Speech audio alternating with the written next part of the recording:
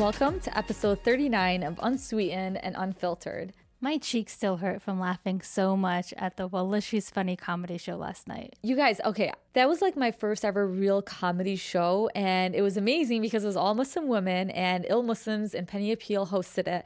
And I know we snapped it, so you guys probably seen it, but wallahi, I've never been to a funnier comedy show. I know I said that was the only one I've ever been to, but I don't think I'll ever go to one that's even funnier than that one. I was sitting next to you, and Dunya was laughing at everything. And sometimes I was like, oh shoot, did I just snort? Because you guys, we had like Yaz Guru, which everybody knows, like she was freaking amazing. Well, you guys might know her as Yasmin Al-Shadi, but on Instagram she's Yaz Guru.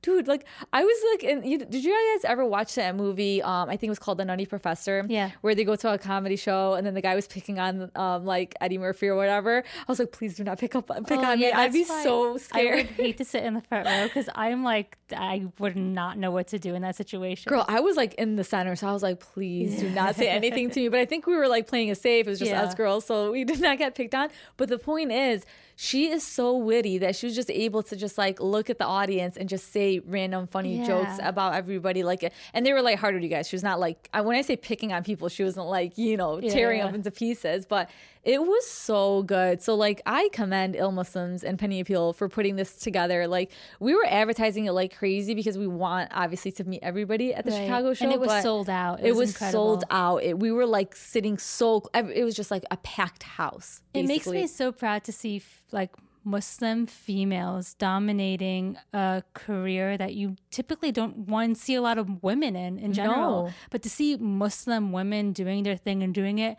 so hilariously, it's a good feeling. Yeah. You know what I mean? And it's awesome because I love comedy. Like my husband and I watch comedy shows on Netflix, but it's very different when you can actually relate to the jokes. That's what I'm saying. I think that's why we had such a good time because you guys, like, we're sitting in the audience, but you don't feel like outsiders. It's not like a white man making jokes that you kind of don't relate to, but it's like everything they were saying. It's like, oh my God. Like, that's why I couldn't stop laughing. It was so good. It was like, when we put up events, you guys, I'm telling you, do not miss out on them because it was just worth it. I loved it. I enjoyed it so much. And Ill Muslims, like, props to you guys for hosting such an incredible event. Yeah. So girl, how do you feel about turning 27? I'm going to keep reminding you. Like, I don't care about turning 27. Like, it's just a number, and I keep telling myself that. Your face says otherwise. I think you're trying to believe it. I am. It's like I'm mentally you don't even look 27, mashallah. Like, you don't, but I don't know what that even means when somebody says you don't even look 30. Like, how does a 30-year-old look like? I am starting to now focus on like my mental age and not my physical age, because I feel like how I feel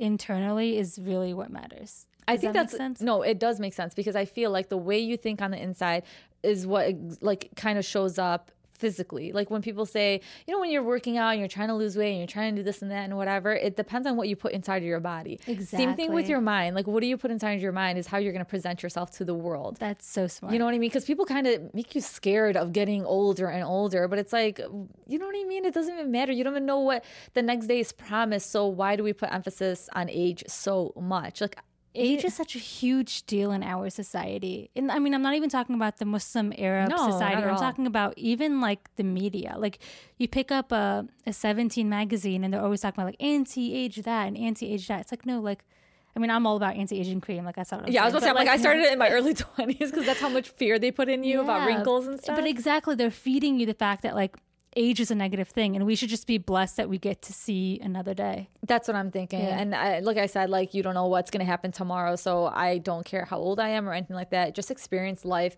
honestly, to the fullest. And that's something that I have to remind myself. Like, I'm not just throwing it out there and acting like that's what I do every day. No, that's like, but you know what? It kind of brings us to our guest today, which is Lina Batayeb. She is somebody that we recently, followed each other on social media.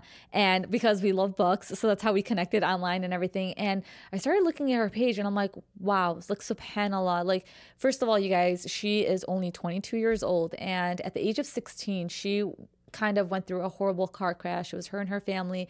They were on their way to Umrah, and there was a reckless driver that just crashed into their car. And the next second, all she remembers is just waking up in a hospital bed with just tied down to these life-saving machines, to these tubes. There was a tube in her mouth and everything. And I don't want to go too in depth. She'll talk about that, but she kind of allowed me within those few moments of like looking at her Instagram and her social media, just look at life in a different light, because she's all about this movement which she created, which is called Know Your Ability. And it's like, when somebody says that, what do you think of like the first thing that comes to mind, Zainab, for you? Just physicality? Physical ability. And it's much more than that. It's much more than that. And I think sometimes we forget that we were created by Allah. I don't think we kind of give credit to the entities that we hold. And when I talk about entities, I'm talking about our heart, our mind. There's just so much more to us. That Allah pieced us together in a specific manner. And sometimes I don't think we utilize the gifts that were given to us when it comes to our mind. Like, do we even use it to our full capacity? Sometimes I feel like we're walking around like zombies and we're not appreciative of everything that we have. It's so true. It's so true, because you really don't realize what you have until it's taken away. Yeah. And I know that sounds so cliche, but it's so true. Like, we take for granted the things that we have. We take for granted that we can see, that we can hear, that we can talk, that we can walk and move. And like Lena describes in her story, it could be taken away in a matter of just one moment. But you know what she also said? I like how she went on. Like, I think we're giving the episode away. We need to. It's such a good episode. You know what? It was such a good episode. So basically, we have Lena, who went through this hardship, and now she's on the other side of it, and she's able to look back on this hardship and teach us kind of tell us what she has learned from going through this. And subhanAllah, like for somebody as young as her, like I said, she went through it at the age of 16, 17, and here she is only just 22 years old. She is so wise. She's very wise beyond her years. And that's why it kind of goes back to, don't put so much emphasis on years or how old you are. Yeah, you know what I mean? I think it's hardships in life that really shape us into who we are. It's experiences that really allow us to mature and see life in a different perspective, in a different light. So I really hope you guys enjoyed this episode, and I want you guys to stick around for the outro so Zain and I can basically tell you guys like our thoughts after sitting down with such an incredible woman, mashallah. Like, I just can't, I'm so excited for her, and what's like, I know there's a lot more to come from her, from somebody that has gone through something like this and is able to stay positive. And I know positive is also cliche, but the way she stays positive is just, it really opens up your eyes and your mind to what to really expect out of this dunya and what our purpose is, being born and being created by Allah, basically. Yeah, I mean, just to give you a glimpse of what this episode is going to entail, I have her Instagram open right now, and in her bio it says, how ironic that it was a car accident that paralyzed her only to further mobilize her. And I think it's going to set the tone for the rest of the episode. That was basically the theme of the episode. Are you ready to dive in? I'm ready. Let's do it.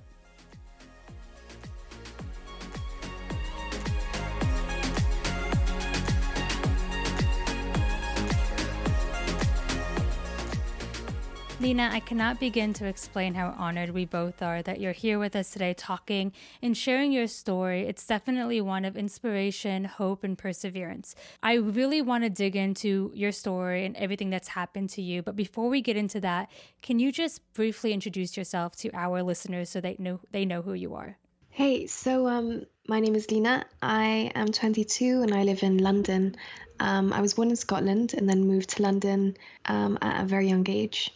And I am currently studying at university. That's how I can introduce myself. So I want to go into the day that completely changed your life. And in a way, it's almost as if you were reborn, and more so your mind was reborn on this day. Can you take us through that day and what has happened to you? Okay, so I guess my life was diverted at the age of 16. Before this event that happened, I was just a stressed out teenager that was focusing on her studies and trying to really excel in wanting to do law, human rights law to be specific. Then one day my family and I went to travel to Mecca in Saudi Arabia to do Umrah, which is a pilgrimage. And on the way there, we were hit by a reckless speeding driver who basically crashed our car and left. And then that was the day where I was injured with many injuries, including a spinal cord injury. I don't remember any of it. And then I just remember waking up on a hospital bed with all these tubes connected to me, like my nose, my mouth, and I was communicating through my eyes. So yeah, there was a big difference between before and after, how I find myself. Yeah, I'm thinking like of myself in that situation, waking up in a hospital, not knowing what's happened to me, but only seeing all these really intimidating looking machines and medical equipment. What was going through your mind as you opened your eyes for the first time and seeing yourself in that bed? There was just so much going on. I remember, not being able to speak, which was weirder than not being able to breathe, because my existence revolves a lot around speaking and conversing, and it was just weird that no sound was coming out. And then, I guess it was slowly just coming to terms with, like, something happened and it's pretty big and it's not a 1 day, 2 day thing. It's not a dream or a nightmare.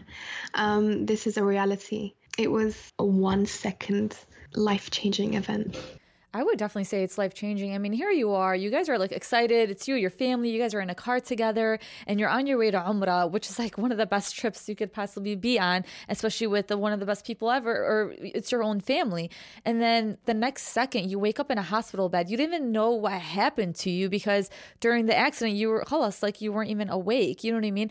When did you figure out what happened to you? I mean, like Zaina said, you're like plugged into these life-saving machines, but yet the last memory you have is being in the car with your family on your way to a trip to Mecca. How do you even comprehend what's going on, let alone when did you even find out what actually happened and is your family even okay? It was so weird because we were so excited to go to Mecca. Like, I remember in the car, I was sat right at the back. We were just like laughing and dancing and singing. We were just so excited. And I remember my dad had asked, do you guys want to stop here or go straight to Mecca? And we were like, no, let's keep going. So it was just like such a contrast between being so excited for this trip and everyone was like so content, and then all of a sudden it's like, where is everyone? Literally there was just, where is everyone?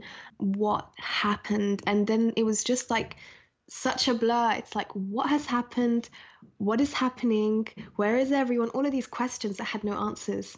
And then it's like one doctor saying something, one doctor saying something else, and then my dad not wanting to tell me the other thing, like not wanting to tell me the whole story because he just doesn't want me to, like, I don't know, come to terms with it. And then doctors telling my dad things that he, I don't know, doesn't want to hear, I guess, like the bad news. And then it was just bad ending to such a really, really good night. And when you say bad news, basically, Lena, like your dad had to come to terms with the fact that, and he probably obviously had to find this out before you did, you had a spinal cord injury, which meant like you were paralyzed, right? I mean, reading the medical report, that's how I know all these things. Like there was things like bleeding surrounding the brain and collapsed lungs, and then a high-level spinal cord injury that had to be immediately stabilized so it doesn't cause any further damage and inflammation. So there was that side. In addition, my mother was also injured. So there was both of us, and she had similar injuries and additional complications. So it was like having to deal with both of us at the same time was a bit much on one's plate. I mean, I'm just trying to picture a healthy 16-year-old who's in the prime of her life, so excited to go on this trip with their family. I mean, when you found out, the doctor sat you down and they told you what was going on, I feel like in that moment, it's so hard. I mean, it's so easy to get depressed and to get down and to feel like this is the end. Is that something that was going through your mind at that moment? Like, what am I going to do now? Everyone was just like, let's keep going. It's going to get better, despite whatever anyone else said, like medically. Also, like several factors went into play. Like, there was my mum in the same boat, so I wasn't going to give up because she's in the same boat and I have to support her. If I give up, that's just going to be so much harder on them. And then through this blur and this like crazy time, I just had a feeling of peace, that everything's going to be good and everything's going to be fine in the end. And that's when I felt like God was literally with me. Although I didn't have the answers and there were no answers at that time. And it was like a recipe for disaster. And like I had every excuse to give up and every excuse to be like, no, it's not going to be fine. But I just had this feeling of peace that is indescribable. I also am a type of person that I don't like to show sadness when I'm with people, because I know that that will bring them sadness. So I will be sad when I'm by myself and not when I'm with people. I personally find that selfish, because then it's going to affect them. That's just the way I think. And so for that reason, I was like, there's no way I'm not even going to shed a tear when I'm surrounded by others. Also, the nurses were just like, I spent a year in hospital. So in the beginning, the nurses actually that I had throughout the whole year were just the best. They really looked after me. They kind of replaced that motherly love that I was missing by a bedside. Although I had like aunties and friends, and like I always had people come visit, but the people that were there looking after me 24/7, the nurses, just gave me that like tenderness and that love and that care, even just cleaning my room. All of that, I guess, like so many things helped during my hospital stay.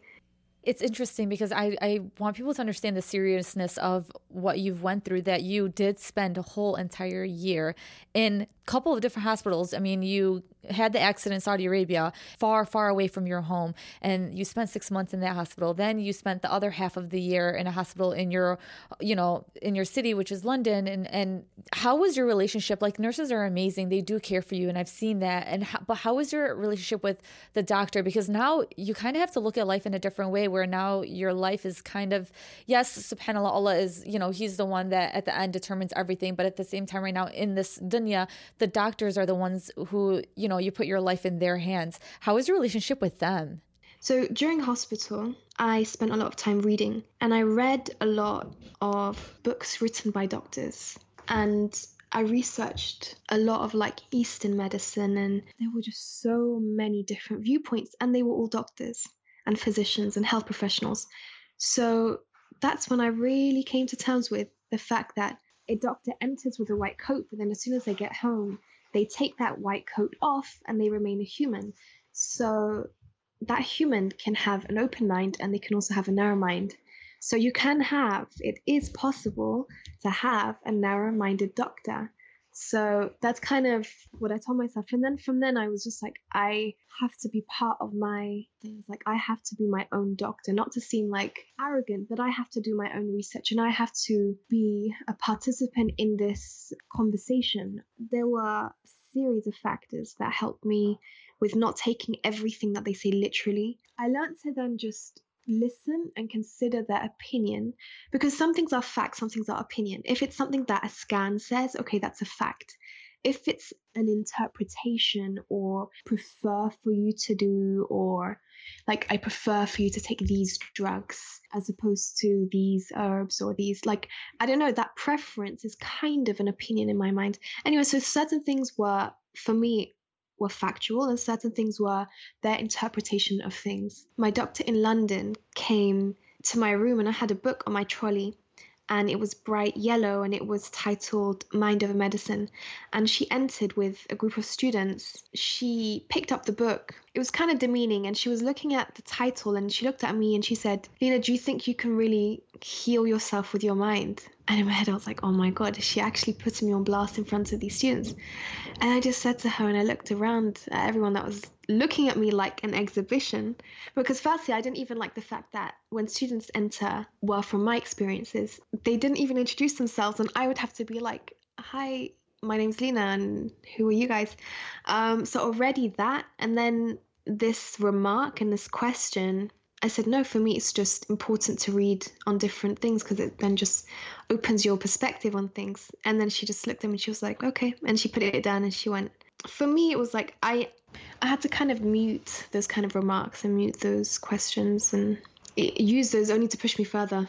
Yeah, that's infuriating, because doctors are there to make you feel better. And the fact that she's putting you on blast in front of a bunch of strangers is doing the opposite. And it's kind of undermining your knowledge. I mean, you said you spent that year just reading and gathering the information that you needed to kind of, like you said, be your own doctor.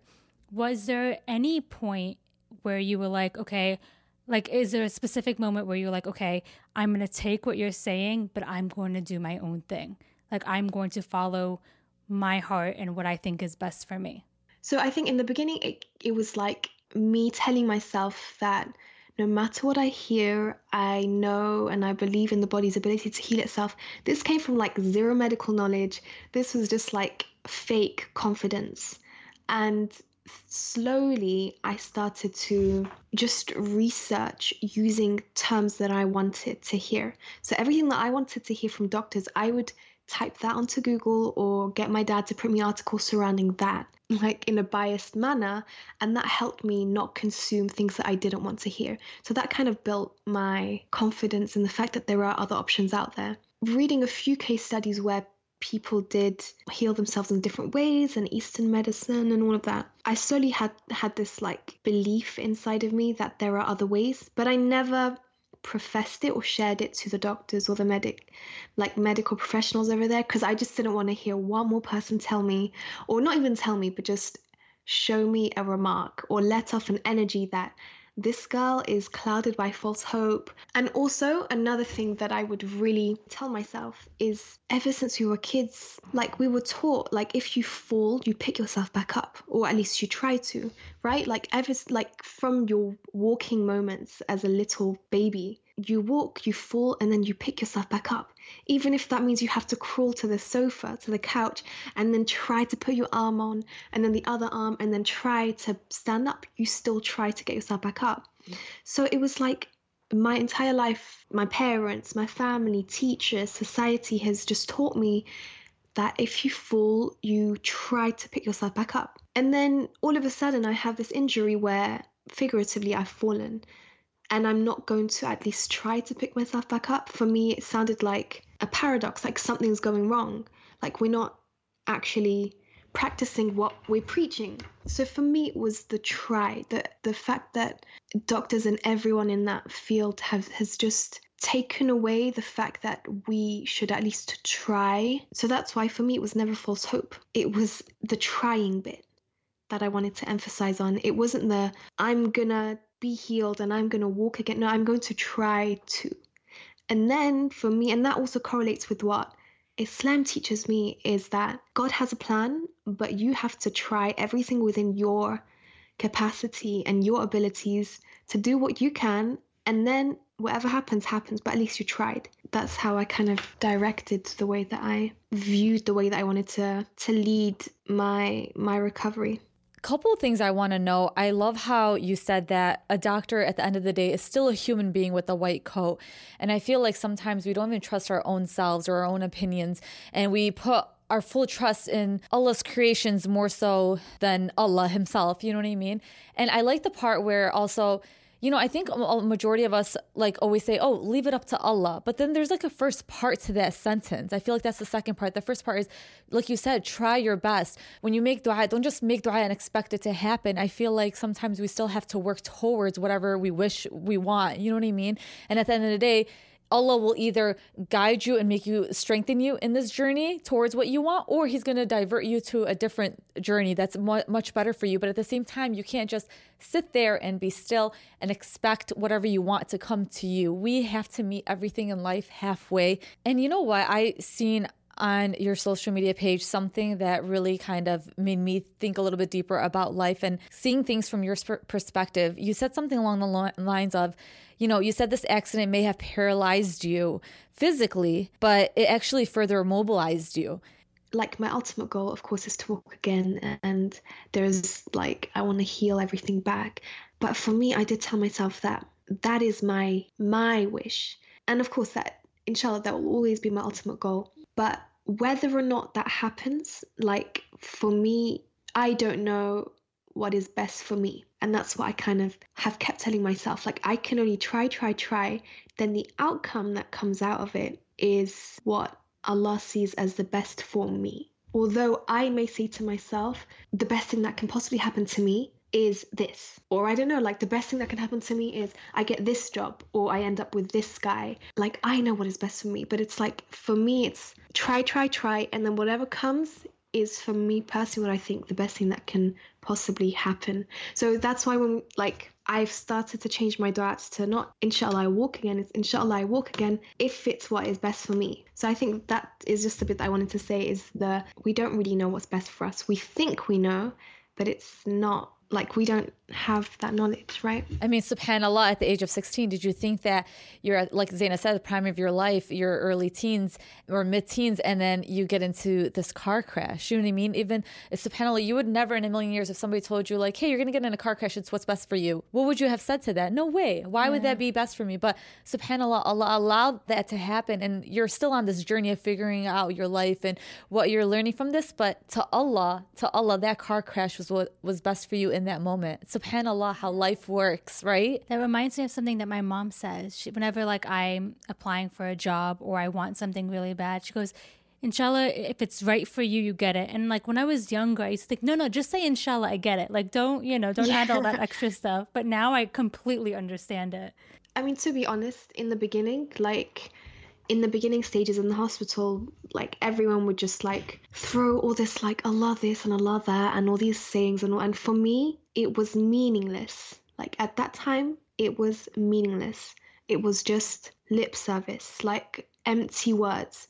The whole it'll be fine, all of the things that actually have so much value to them, it meant nothing, and I didn't want to hear any of it, and I would just silently mute it in my mind. Because for me, it was like, yeah, it's easy for you to say. It's such a repetitive phrase. It's something that you think it's just to fill the gap and it's the right thing to say. But it's like, no, you don't get it. And it was for me to then later on until today just slowly understand those phrases in due time and through the experiences that follow that. And yeah, so in the beginning, I was just like, in my head, I was like, okay, just spare me these sayings. Like it really just doesn't, it's meaningless at the moment to helping me back on my feet. You know, subhanAllah, also when it comes to what you said in regards to, it further immobilized you, I feel like kind of forget about our mental strength. We put that to the side, and in forefront, we put our physical strength, because obviously you see it right there in front of you. You can see if you're able to pick up things, if you're able to run, if you're able to do this or that. But we kind of turned our minds off in this society. I feel like we forget that Allah has... Especially today. Yes, I feel like this is such an important entity that we hold, that we possess, that Allah has gifted to us, is our minds. You know what I mean? SubhanAllah. And yet we don't use it to its full capacity.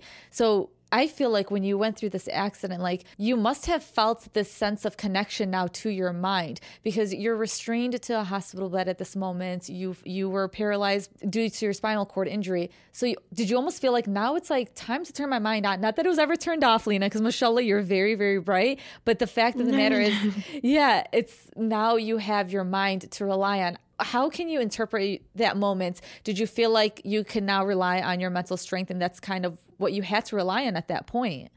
I mean, my mind definitely saved me. And there were a few reasons why, and it's fair for you to say I had to switch it on, because I definitely had to. It was a diversion from my physical body, and I think it's so difficult, especially at that age, and at this age still, it's still a challenge today. Less of a challenge than in the beginning, of course, but it's still a challenge. Like it's not something that it's not a switch that you can turn on and it just stays on like a light. It's something that you consciously have to, every step of the day, keep on. And even if it switches off, that's fine, but just know that it has to be off for a certain period of time, not for too long. So for me, firstly, it's I can't focus on my physicality at the moment. Especially in a society where today we are so body conscious. Like we're literally, sometimes we just present ourselves as in our physical form. We don't even have to forget mindset, forget intellect, forget character. Today, sometimes we get this like a false image that your physicality is enough and we will treat you just by the way you look.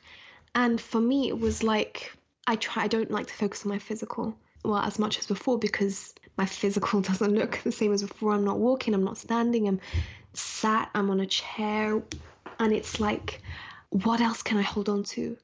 And I was like, I can hold on to my mind. And that is something that I can harness and I can feed and I can nourish.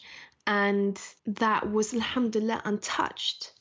And that's something I'm eternally grateful for. Like, to read, to write, to speak, that was untouched. So that for me, I told myself, is something that I'm going to work on and value and hold sacred. I really turned my focus on my internal appearance. And that for me helped me so much, because I then just put my worth mostly towards my internal appearance. That's what defines me. And that's what I put effort into feeding every day. And that's what kind of helped me sane. Also, when you deal with paralysis, it's very easy to break down.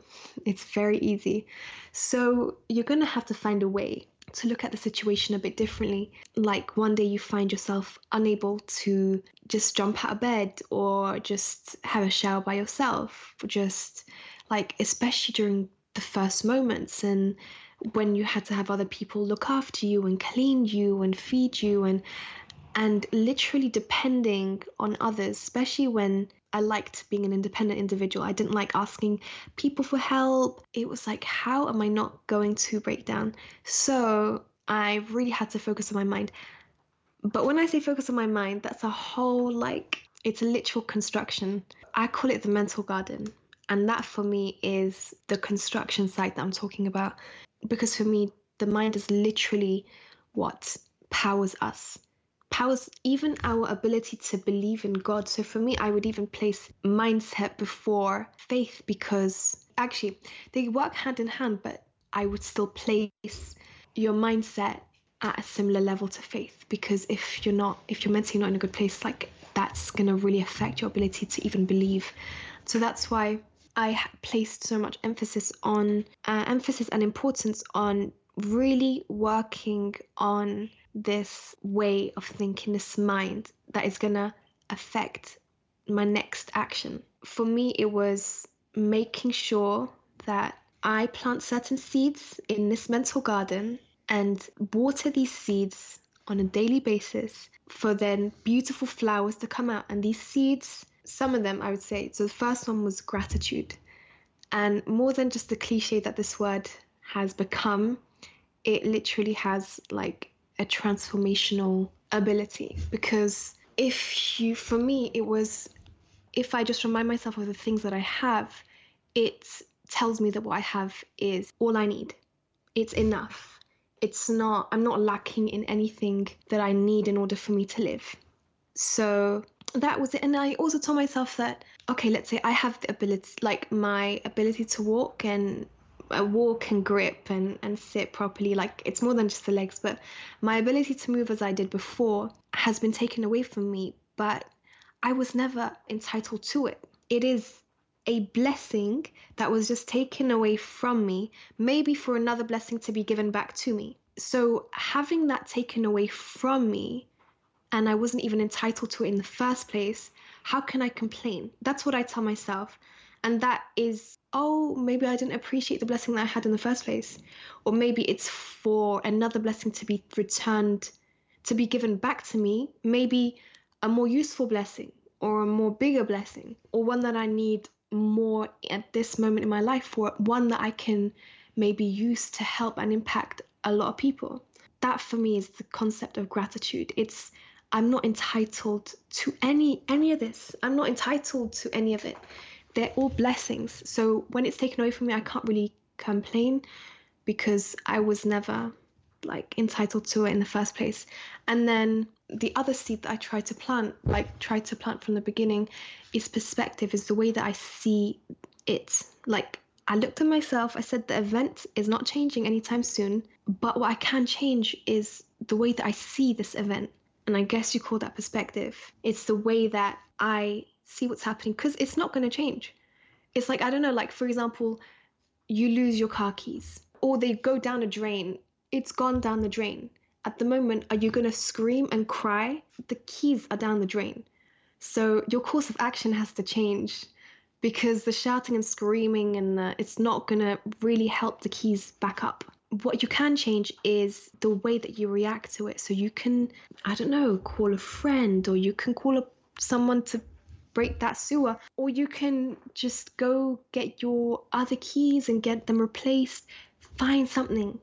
So for me, it was just kind of thinking pragmatically, like, it's not really going to change right now, but what I can control is how I react. Like, I don't know if you've heard the saying of, like, your perspective shapes your reality. That saying is so fitting because it's like the way that you perceive the event would then dictate or guide the way you act next. And then that action step leads to another action, leads to another action, and then that is like your reality, I guess. Nina, you are wise beyond your years. Like, I'm sitting here like a bobblehead just nodding to everything you're saying because honestly, I'm so moved by everything. I mean, and you said something that really stuck out to me. You know, we can sit here and be upset that we're, you know, something small in our life happens. I mean, like, I run out of gas and sometimes I'm like, oh my God, I'm so upset. But then you have this life-changing event and you're not letting it really affect your mental ability. And I wish I could meet that doctor who scoffed at you because mind over medicine is a real thing. I could give you her email. Yes, I honestly, I'm going to send it very... Yeah, because mind over medicine is a real thing. Like, you do have the power to change the perspective and the reality that you're in. Because if you were negative and you were down, I don't think you would be this bubbly, positive person sitting in front of us today. Yeah, and I do want to add to the fact of the matter is, like, you know, some changes in our life, like some events in our lives that can happen can change one or two things about our lives. But the event that you went through, the car crash that you went through, changed absolutely everything about your life. It's almost like you basically are starting over again with a blank slate. You have to relearn everything. And then it's like I have this different relationship, and I say this often in many episodes. I have this different relationship now with hardships. I think with age, not with age, but with experiences, you kind of like you said, perspective changes everything. You start to look at things differently. And when I look at a hardship, it's like, first of all, thank you, Allah. You're obviously testing me because you do have love for me. And I think that's something that we need to hold on to. We have to understand that means that Allah loves you and He's testing you up to your abilities. Like, you can overcome any hardship that Allah gives you. But at the same time, you chose not to accept these terms and conditions that came with this hardship, which the doctor was basically giving you, saying that you are not going to probably ever walk again. You're never going to do this or that or anything like that. But you chose to utilize this gift from Allah, which is basically your mind. And I liked how when, over the phone, you said something and it really touched me because you're like, I went inside that car alive and I still came out of that car alive. It takes a lot to be able to look at something so positively. And I feel like when it comes to hardships, I see them as a way to remove this veil over our eyes. And I feel like sometimes we're walking through this fog where we forget our blessings. And when Allah gives us this hardship, you start to see the things that you had from before, and you're finally able to kind of be grateful for what you had. SubhanAllah. So is that how you feel like you're living your life right now? Hardships are hard, like it's in the name. Like, I am not going to say it's all rosy and I'm always bubbly and always looking at things positively. That's a myth. Like, hardships are bloody hard. Like, they really push you to the end. And I did have moments where silently and by myself, where you break down and you cry and you weep and you beg and you ask for answers. And you're just like, you literally just want to give up. I try to tell myself that these hardships, like, if they turn a person, or they have the ability of turning a person to become like more wiser or stronger or more appreciative or more compassionate or less angry, I think it's fair enough for us to ask the question, is it entirely bad? Like, is it a bad thing? If it made us all of this, like, I try to think of it as like, I don't know if you guys, I think you guys have it in the States, like car wash. Yes, we do. You know, there's also very so cute automatic car washes where you put the car through and then obviously the car enters dirty and then it gets battered and hit from all corners, from the top, from the sides and everywhere. And then it comes out clean, right? Through this experience of like being hit from every corner, then you come out of it cleaner, but like, I mean, stronger and whatever a hardship has done to someone. That's how I kind of think of it. And I mean, hardships don't automatically do that to you. Like, you have to work through it in order for it to allow you to come out of it clearer, right? And you see the light. And it's funny how you mentioned clean slate, because right before my accident, so I was studying for my exams. The day before, 2 days before, I was studying revising psychology, and we were learning about how babies are tabula rasa, which is Latin for blank slate. So we were learning about that and conditioning and how a baby is basically blank slate.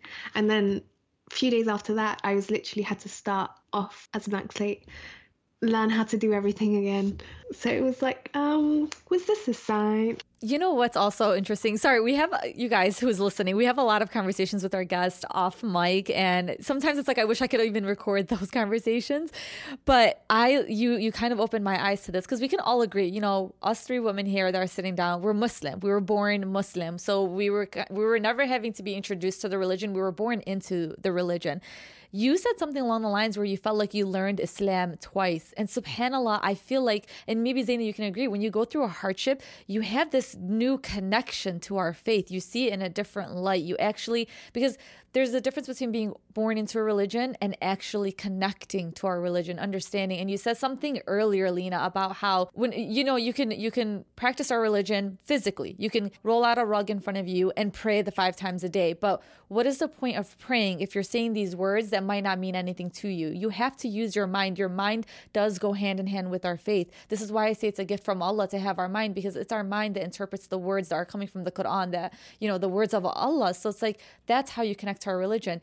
But can you go deep into what you meant by learning Islam twice, and how when did you learn it the second time around? For me, it was just like practices. Like, you're taught from a young age, like how to pray and who Allah is, what not to do, what's haram. Like, you're just taught these practices, and you're taught these stories, and you're taught, and I guess you just kind of repeat them, and you just do as you're told, I guess. And sometimes it's without understanding. For me personally, it was that, like, I actually had a conversation with my mum before my accident. I think I was about 14, 15, and we were standing in the kitchen, and I asked her about feeling the connection to God as opposed to just doing what God told us to do. So the khushu', like, how do you teach that feeling? Like, how can you teach a closeness to God as opposed to just the practices? Like, it's easy to teach practices and stories and verses, but how do you ignite that love and that connection? And my mum said for her it was through experiences, like through what life kind of taught her.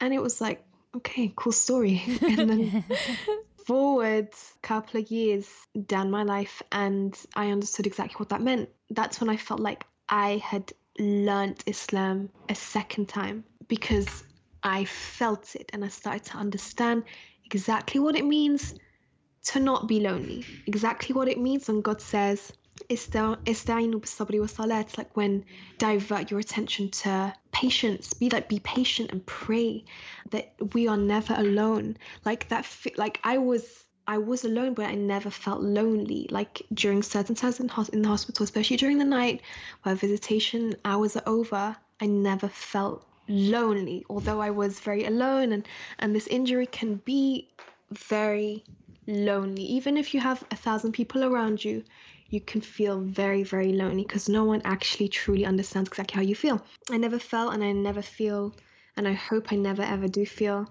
alone. Yeah, just so many verses that resonate with me, and at different moments during this whole like experience, sometimes certain verses that I maybe heard like time and time again, but it didn't mean anything in that particular time, and at that time it just brings me to tears, and I'm just like, hold up, and I'm like, I just repeat, and it might just be a few words, but it's like, oh my God, like that. And that's where, you know, when like scholars or people talk about like the gravity of the words, if you enjoy poetry, or like words like hold such value, like trying to convey something, and that's obviously Allah trying to speak to us through these words. Like I said in the beginning, like I didn't these words didn't mean anything to me in the beginning. Like in the beginning, when I was freshly injured, I guess, it didn't mean anything. I didn't really want to hear it. I remember even in Saudi, they would have someone come every day, sit next to me, and they would just read Quran and talk to me about these stories. And for me, it was just like, didn't mean it. Like, I obviously believed in God and all of that. It didn't even mean anything. Yeah. And then later on, when I had my own time and space, then that's when it wasn't kind of forced on me. And by forced, I mean like, it wasn't just like... It wasn't like fed to you where you weren't ready to kind of like digest it and absorb it. You have to absorb it in your own way and learn it in your own way. And I think, you know, for me, it's through lectures. Like that's what works for me. When I go to lectures, Lena, like that's when I'm like, wow, like subhanAllah, our religion is so beautiful. But for you, it was your hardship and having time alone with yourself that you started to realize, like, I'm slowly really reconnecting to our religion in your own way, not spoon-fed to you, basically. Exactly. Oh, yeah. I think we all go through moments in our life where religion kind of becomes routine. Like Salah becomes a routine. It becomes like a wajib, like, oh, we have to do this. I have to get up. But it's not something that, like, I mean, I'm saying, alhamdulillah, right now, I do feel like I want to pray. I want to do that. But when I was younger, especially, it was kind of like a chore. Like that's such a good point, Zaina, between I have to and versus I want to. Yeah. Yes. But I feel like, and I think we've said this on the podcast a few times, Allah truly loves the people he gives hardships to because he wants to give them that second chance. He wants to bring those closer to him.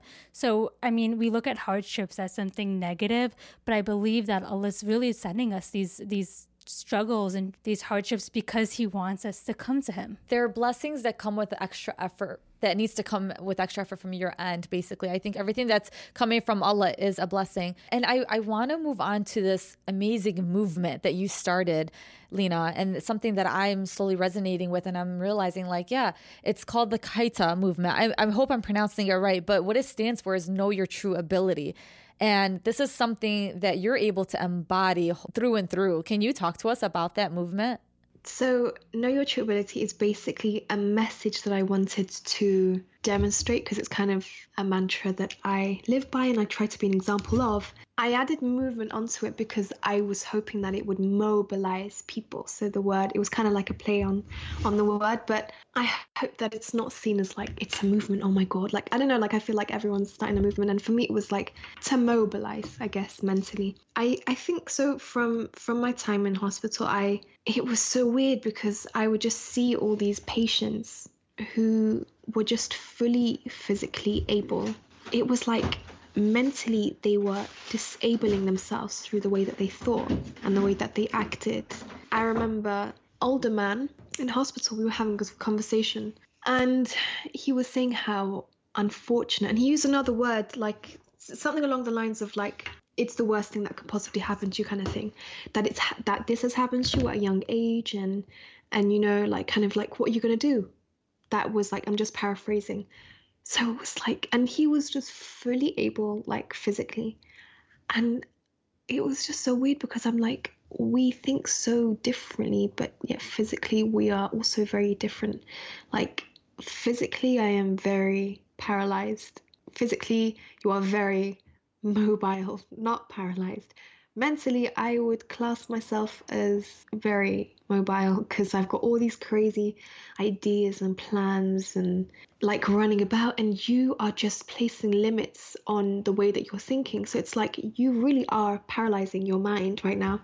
So for me, it was, and then just so many like things on the daily basis, like remarks and questions from the day I was in hospital, like even visitors, and sometimes it's not intentional. Even doctors, like it's like having a meeting with them and then they would just be like, you know, I'm so sorry for you, I feel so sorry for you, or it was just like so many remarks that were just pessimistic. And it was like all these limits that were not needed were being placed around the way that they thought. And it's like, and then after that, it's like, when I left hospital, this bubble, I was just like, I spent a lot of time just like analyzing and just like watching and taking in everything around me. And it was like, I'm so bored. I don't know what to do with my life and I don't know what to get into. And And it was like, you guys are so physically able. You guys have so much. And it was so weird because society would class me as quote unquote disabled, although I don't use that term.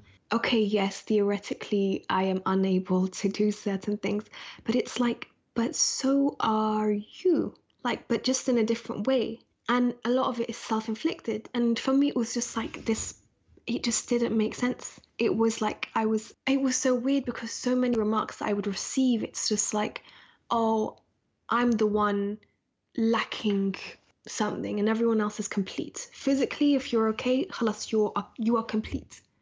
But it's like, you're physically okay, but yet you're telling me that it's okay, I don't know, like stay in bed, just rest, you'll heal one day, or it's okay. Like, my son is also in a similar position, but this was in Saudi. She said, my son is also in a similar position, but we built stuff inside the house for him to be basically like be able to like live within the house and not be bored. And it was like, but why don't you allow him to go out? Why don't you? And it was like, no, like he's on a chair. He's just not part of society anymore. And it's like, it was just such a weird, it was just a weird reception of so many disabling thoughts. And for me, I was just like, for me, the true handicap and the true disability and the true paralysis is that of the mind. Like, I don't know if you guys know of Stephen Hawking or watched The Theory of Everything, which was a movie following his life. A, he didn't even have faith. He was an atheist. B, he had a condition that was deteriorating. Like, he would slowly lose movement all the way up to like the inability to speak and to eat. He still pushed through, and he still was like, I'm still going to teach. And he then was able to speak through a monitor, but he still went on till the day he died. He attended conferences and events and taught the world, and still went on to study. And it's like, that's a big lesson for all of us. And this guy didn't even have faith, so it was solely his mind and his mindset. I think he was diagnosed at the age of 21, and he received this news from the doctor, and the doctor was saying, you have ALS and this is what's going to happen. And what Stephen Hawking responded with was, what about my mind?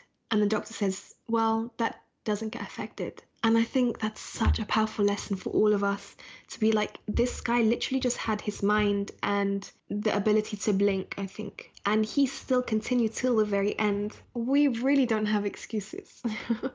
Absolutely not. And I completely agree with you, Lena. And you said something along the lines like, you know, you had a physical injury happen to you, but I think a worse injury would be the injury of the mind. And I think that's when this is a gift that we don't use to its full potential. And sometimes we forget that we can use it to that extent. And it's subhanAllah, like we do judge a book by its cover. We look at somebody and like you said, the word disabled, and we classify you as disabled, but look how able-minded you are. Look how open-minded you are, how much you're teaching yourself, and how you're viewing the world in such a different perspective than you and I, Zaina, who are able to walk up and go anywhere we want. But subhanAllah, we're actually sometimes tie ourselves down to our limitations. But here you are making sure that you don't tie down yourself to the terms and conditions that life has given you. You're allowing yourself to see what Allah has given you, which is this gift of a hardship that has opened your mind to so much more. And you are not somebody that's limited. And I love that you are setting goals for yourself as well, because you know, victimizing ourselves is done so often because it is the easy route. It's you want to victimize yourself because you kind of want to give yourself this excuse that you can't do this, you can't do that, because this is what happened to me, and khalas, these are the cards that I was dealt with. But you said, no, that's not how you basically want to live your life, and you gave your life a purpose again, and you are looking at everything that slowly that you're able to move here and there, you're able to mobilize in certain ways where you have arm movement. You also gain some mobility in that as well, right? Also, I have tiny activation on my legs, and I have movement, I would say, down to my hips. So like stronger movement. Yeah. And you were told you were never going to gain that, right? When you first came out of the hospital, they told you would probably never regain that movement. Yeah, I mean, anything from like below the upper chest down. And that's what I'm trying to get at, is your movement is so powerful. It's just 4 simple words: know your ability. And sometimes we tie down our ability, we define our ability by our physical movement. But there's just so much more to our bodies that Allah has gifted us with. Like every single, from our eyelashes to everything, Allah has given it a specific purpose for us to utilize it. I really want to thank you, Lena, for sitting down with us, for sharing your story with us, because, and I like that you did emphasize that a hardship, as much as it's a blessing, it's still very, very hard. And you're somebody who decided to just really value life and not, like I said, not victimize yourself. I just want to thank you for this sit down, for this conversation. I really hope that it opens the minds, especially the minds, but the eyes of others that are listening, to really just be grateful for what you have. Be grateful that you might not want to wake up to and go to your job, but you're able to wake up. You're able to breathe. You're able to feed yourself. You're able to go wherever you want. We limit ourselves in this dunya. And so true. So true. But before we let you go, because I think this was a very serious conversation, and we want to ask you real quick, fun questions, rapid fire, that we did not prepare you for. So we really want to know Let's do it. What you think. Zaina, you want to go with the first one? Yes. The first one is, what is your favorite movie? Ooh, dun, dun, dun.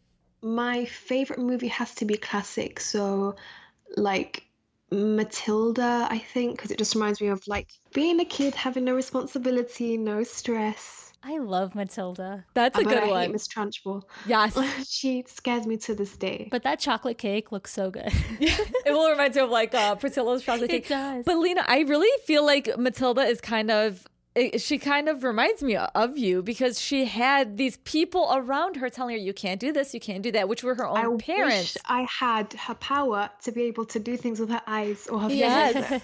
She would close those curtains with. But she didn't allow herself to be, to allow these limitations to suppress her. Look at what she became in the movie. My favorite movie, I agree with you 100%. That's a good movie. What's the next one? I forgot. Your worst pet peeve? My biggest pet peeve. Let's go superficial, okay?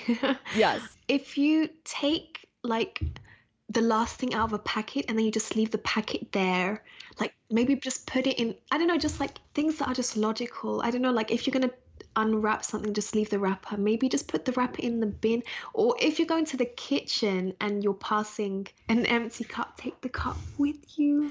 I think it's being considerate. Just be considerate and mindful oh my God, you know what? of the next person. Consideration is something, oh my God, that is definitely it. For me, is a big, big one. If you're inconsiderate, let's put that as a pet peeve.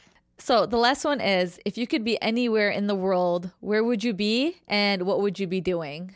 Oh my God, anywhere hot. It's freezing right now. So I think all three of us can agree we would like to be laying on a beach right now in a very nice sunny place. So I think that's a good one. I agree with that one. Before we let you go, can you share your social media handle? Because I feel like you have so much in the works. There's so much that people can really appreciate from the knowledge that you give within your captions and what you share online. What's the best way that people can reach you or find you on social media? What is your social media handle? So I mainly just use Instagram, and it is at Lena the Dreamer. So once again, Lena, we really appreciate everything that you have done and everything that you have said, and you've really opened our eyes. And mashallah, for somebody so young, you're so knowledgeable. So thank you so much for this conversation. And I really can't wait to see what else you have in store for us and the rest of the world, and for yourself. Oh, thank you for conversing with me. I guess it was like a pleasant conversation.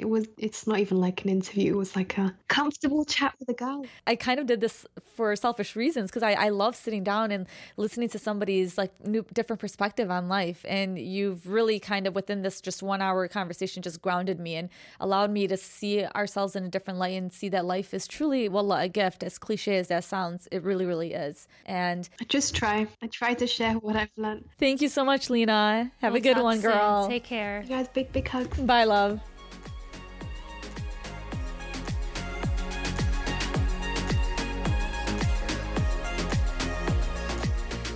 Welcome back to our Unfiltered Afterthoughts. What I'm about to say right now is going to come off as so minimal, so small compared to the incredible and uplifting story that we just heard, but I'm going to say it anyways. 2 years ago, I injured my knee at the gym. I wasn't doing anything extreme. I just like twisted it the wrong way or whatever.